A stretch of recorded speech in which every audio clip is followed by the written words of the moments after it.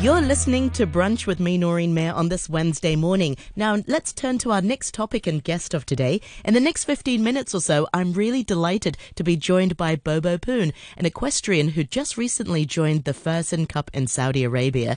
And she'll be talking about her experience representing Hong Kong and also starting her own business, Horse and Hound, which is her hope to spread her enthusiasm to the riding community. Welcome to the program, Bobo. Thank you so much for joining us this morning. Hello, Noreen. It's lovely to meet you. And we are live on Facebook as well, so our listeners can join us there. Noreen Mayer on RTHK Radio 3 is the page to go to. So, Bobo, let's start from the beginning. How did your riding journey begin for you? Okay, so my parents, they met on the horseback. So, since I was born, I'm always surrounded by horses. And then, but I didn't start it properly until I was 17, 18. And then at that time, I was figuring what I want to do next.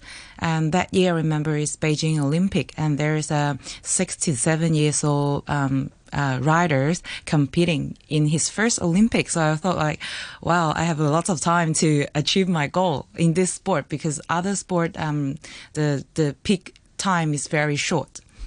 So I decided I wanted to do equestrian.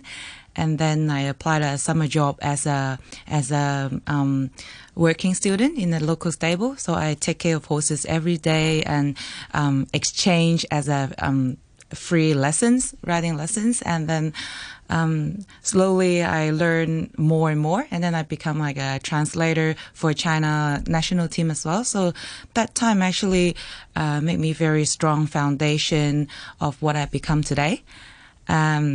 Also, one time I went to Xinjiang riding tour, and then I met a Canadian team, and then they introduced me the sport of endurance, and then I found it's very interesting and exciting. So I give myself 3 years time to qualify to the World Equestrian Games, and I made it. Yeah.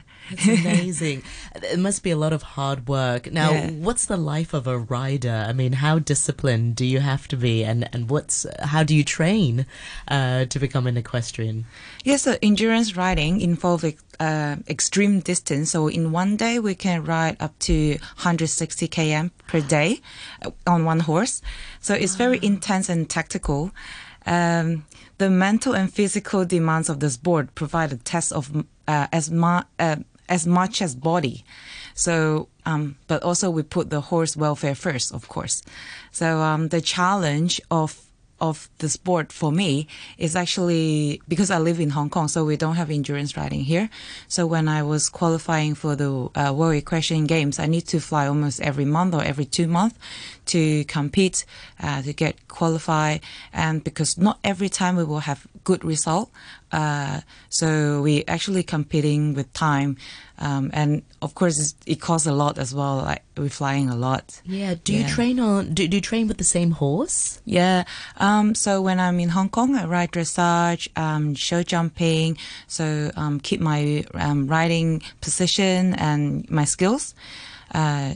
And then the competition day, I fly maybe 1 week before to have bonding with the horse and communicate with the team, look at the tracks and stuff. Yeah, because that's really important to be able to bond with the horse as well. Funny you mentioned the equestrian, because I also worked during the Olympics when the equestrian came to Hong Kong, out in Sha Tin. So it was very interesting. Of course, it was for the dressage. It was very interesting to watch just sort of the bond and the communication between the rider and the horse, because the horse can get spooked or scared a bit easily, or with the crowd especially. So what sorts of work, or how do you go about bonding with the horse when you fly for the endurance race? Because that's really mentally quite taxing as well. The horses we ride is different than dressage and jumping. The horses we ride is called Arabian horses. So they live outside a lot, so they more wild. They're more adapt to the natural. So when they see animals or different sounds, they're not that scared as thoroughbreds or the show jumping or dressage horses. So, I feel endurance is very natural way of horse sport. So yeah, I don't feel they are very a fear animal, but the more I feel is I'm very confident with them in the forest or in the dark. Yeah. What are some of the biggest challenges that you've come across in your journey as an equestrian? I think the time when I fell off. Yeah. So I injured for 2 years. I turned my ACL, so I quit. You tore your ACL? Yeah. So I stopped endurance because it's very physical demanding. Yes. So I didn't thought I can continue. But then I got in fight after 2 years, and I tried, okay, I have a go. I enter a very low-level competition and then gradually build it up again. Yeah. What's the feeling like when you compete? Is I at this stage I try to enjoy as much as I can. So for me, riding endurance is very natural for horses and for me. We ride through desert or beach or forest. So you mentioned just now that you enjoy it. That's what a lot of veteran athletes do. Yeah. I think at the beginning people maybe did you feel nervous, but now you try to enjoy it as much. When I try to qualify for the big race, it is a lot of pressure. But now I just try to enjoy and want to go to different countries, see the different tracks. Yeah. What are some of the interesting places that you've traveled to? Saudi Arabia, That's the amazing. one you just mentioned, they just opened to the world like 3 years ago. So since I grew up, I heard a lot of story of how horses are found or what made horses. So it's like lots of mystery and history in that place, and no one really been there. Like people around me, not many people have been to Saudi Arabia. So it's really amazing to see in my own eye what the culture and the horses like, because it's very strong, long history horse culture there. Yeah, it is. It is. It's quite a big riding culture. So speaking of riding, what's the riding community here in Hong Kong like? Is it quite a big community? You can call it big or you can call it small. We have only 7 riding schools in Hong Kong, but the waiting list for learning riding can be up to 10 years.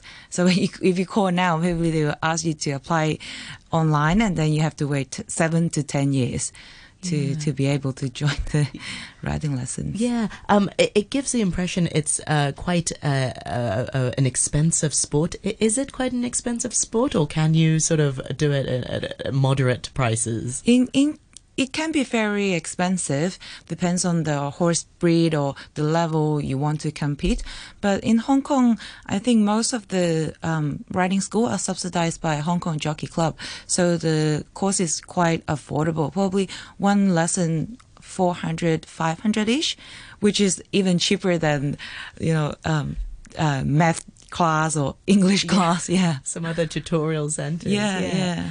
Now, Bobo, I know apart from being an equestrian, you also want to spread your enthusiasm and your love to the riding community. And so you're an entrepreneur as well, and you started your own company, Horse and Hound. How did that journey begin for you? Why did you decide to sort of become an entrepreneur? So I found Horse and Hound 2 years ago.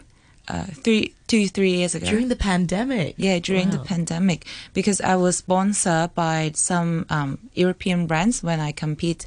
So there are some riders, they ask me where do I get my gear, they want to get the same, etc. So the brand, they see the sales increase in Asia, especially China. So they start to ask me if I want to distribute or resell for them, because I never had this experience. So I said, okay, I give it a try. So I start to sell privately online, and then slowly I realized it's a big market in Asia, especially China. So during pandemic, I cannot compete because I need to fly all the time when I compete. So I make a shop in Hong Kong, and then slowly the people know about Horse and Hound, and so nowadays not only equestrian riders but also horse lovers racing fans, they will come to the shop. Sometimes they will even drop photos for us and say if any jockey, they come here and see if we can get the signature for them. Oh, really? So yeah, wow. we become. So we started as a distributor, reseller, and then slowly is transform into like a clubhouse lifestyle kind of store. Yeah. Did you have any experience in business before?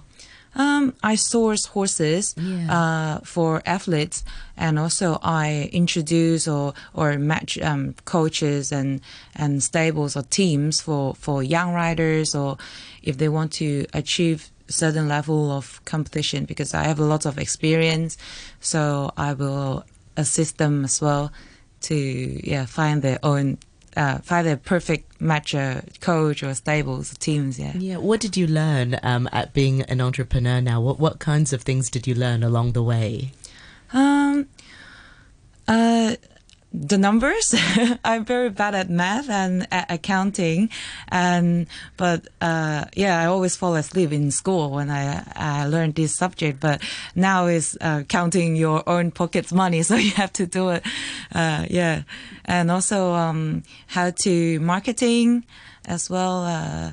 I find the power of marketing is very powerful as well. I think it's so inspiring. Branding, absolutely. I think it's so inspiring how, you turn from an athlete to become, and since you're so passionate about it, you're helping other people source these gear, because having important gear is very important for many athletes. Yeah. What do they tell you? Because sometimes do all the athletes have their own gear, or do they rent it? Or when you're starting out, you're renting some of the saddles and you're renting some of these things. Yeah, if they start, normally when the riders start, they will have they borrow the club's gears, and then slowly when they more commit to the sport, they want more higher safety standard and more fashionable items. So we have different level of advice, but safety is always our priority. Yeah. Typically, what are the must-haves when you're a rider? The helmet comes to mind. That's really important. What other things do you have to have? Yeah, most important is helmet, because you have only one hat, so you have to protect it. Also, body protectors that protect all your collarbones, ribs, and spine. And also, is that a form of a jacket or a form of a vest? A vest, okay. A vest, yeah. So there are different level of vests. So if you want to do jumping or cross country, so more high risk speed, so you have higher protection. Yeah. Okay. Is it quite heavy? Is the gear quite heavy, or is it quite a light material? It's quite light nowadays. Yeah. Nowadays. Yeah. Before, like in the wall or old-fashioned material is quite heavy. Okay. Yeah. Bobo, I want to go back to something that you mentioned just now. You talked about how you started riding at quite a young age. What about training? How intensive is training? Do you train throughout the year, or really right before a competition? Because I work in the stable, so I ride horses, and I teach horse riding, and then I retrain those race horse to equestrian horse. So for me, I doesn't really have a very intense plan of practice, but because it's my daily, it's my daily life. That's amazing. And now moving ahead, what's the future for the riding community in Hong Kong? Is there a good bloodline? Are there lots of people interested in representing Hong Kong and the sport? Yeah, there are many young riders coming up, and they're very keen to the sport, and they want to represent the country. They want to represent Hong Kong, and they want to get their own ponies or horse. So it's very good to see that. That's amazing. Bobo, I learned so much from you this morning. Remind our listeners once again, are you on social media? How can we find out more about you and your work? We have Instagram, bobo.38.poon, and also horsehound. I think it's Horse and Hound. Yeah, Horse and Hound HK. Excellent. Yeah. Well, Bobo, so lovely to meet you, and the best of luck in all your upcoming competitions, and I look forward to inviting you back on again next time. Thank you so much. Thank you very much.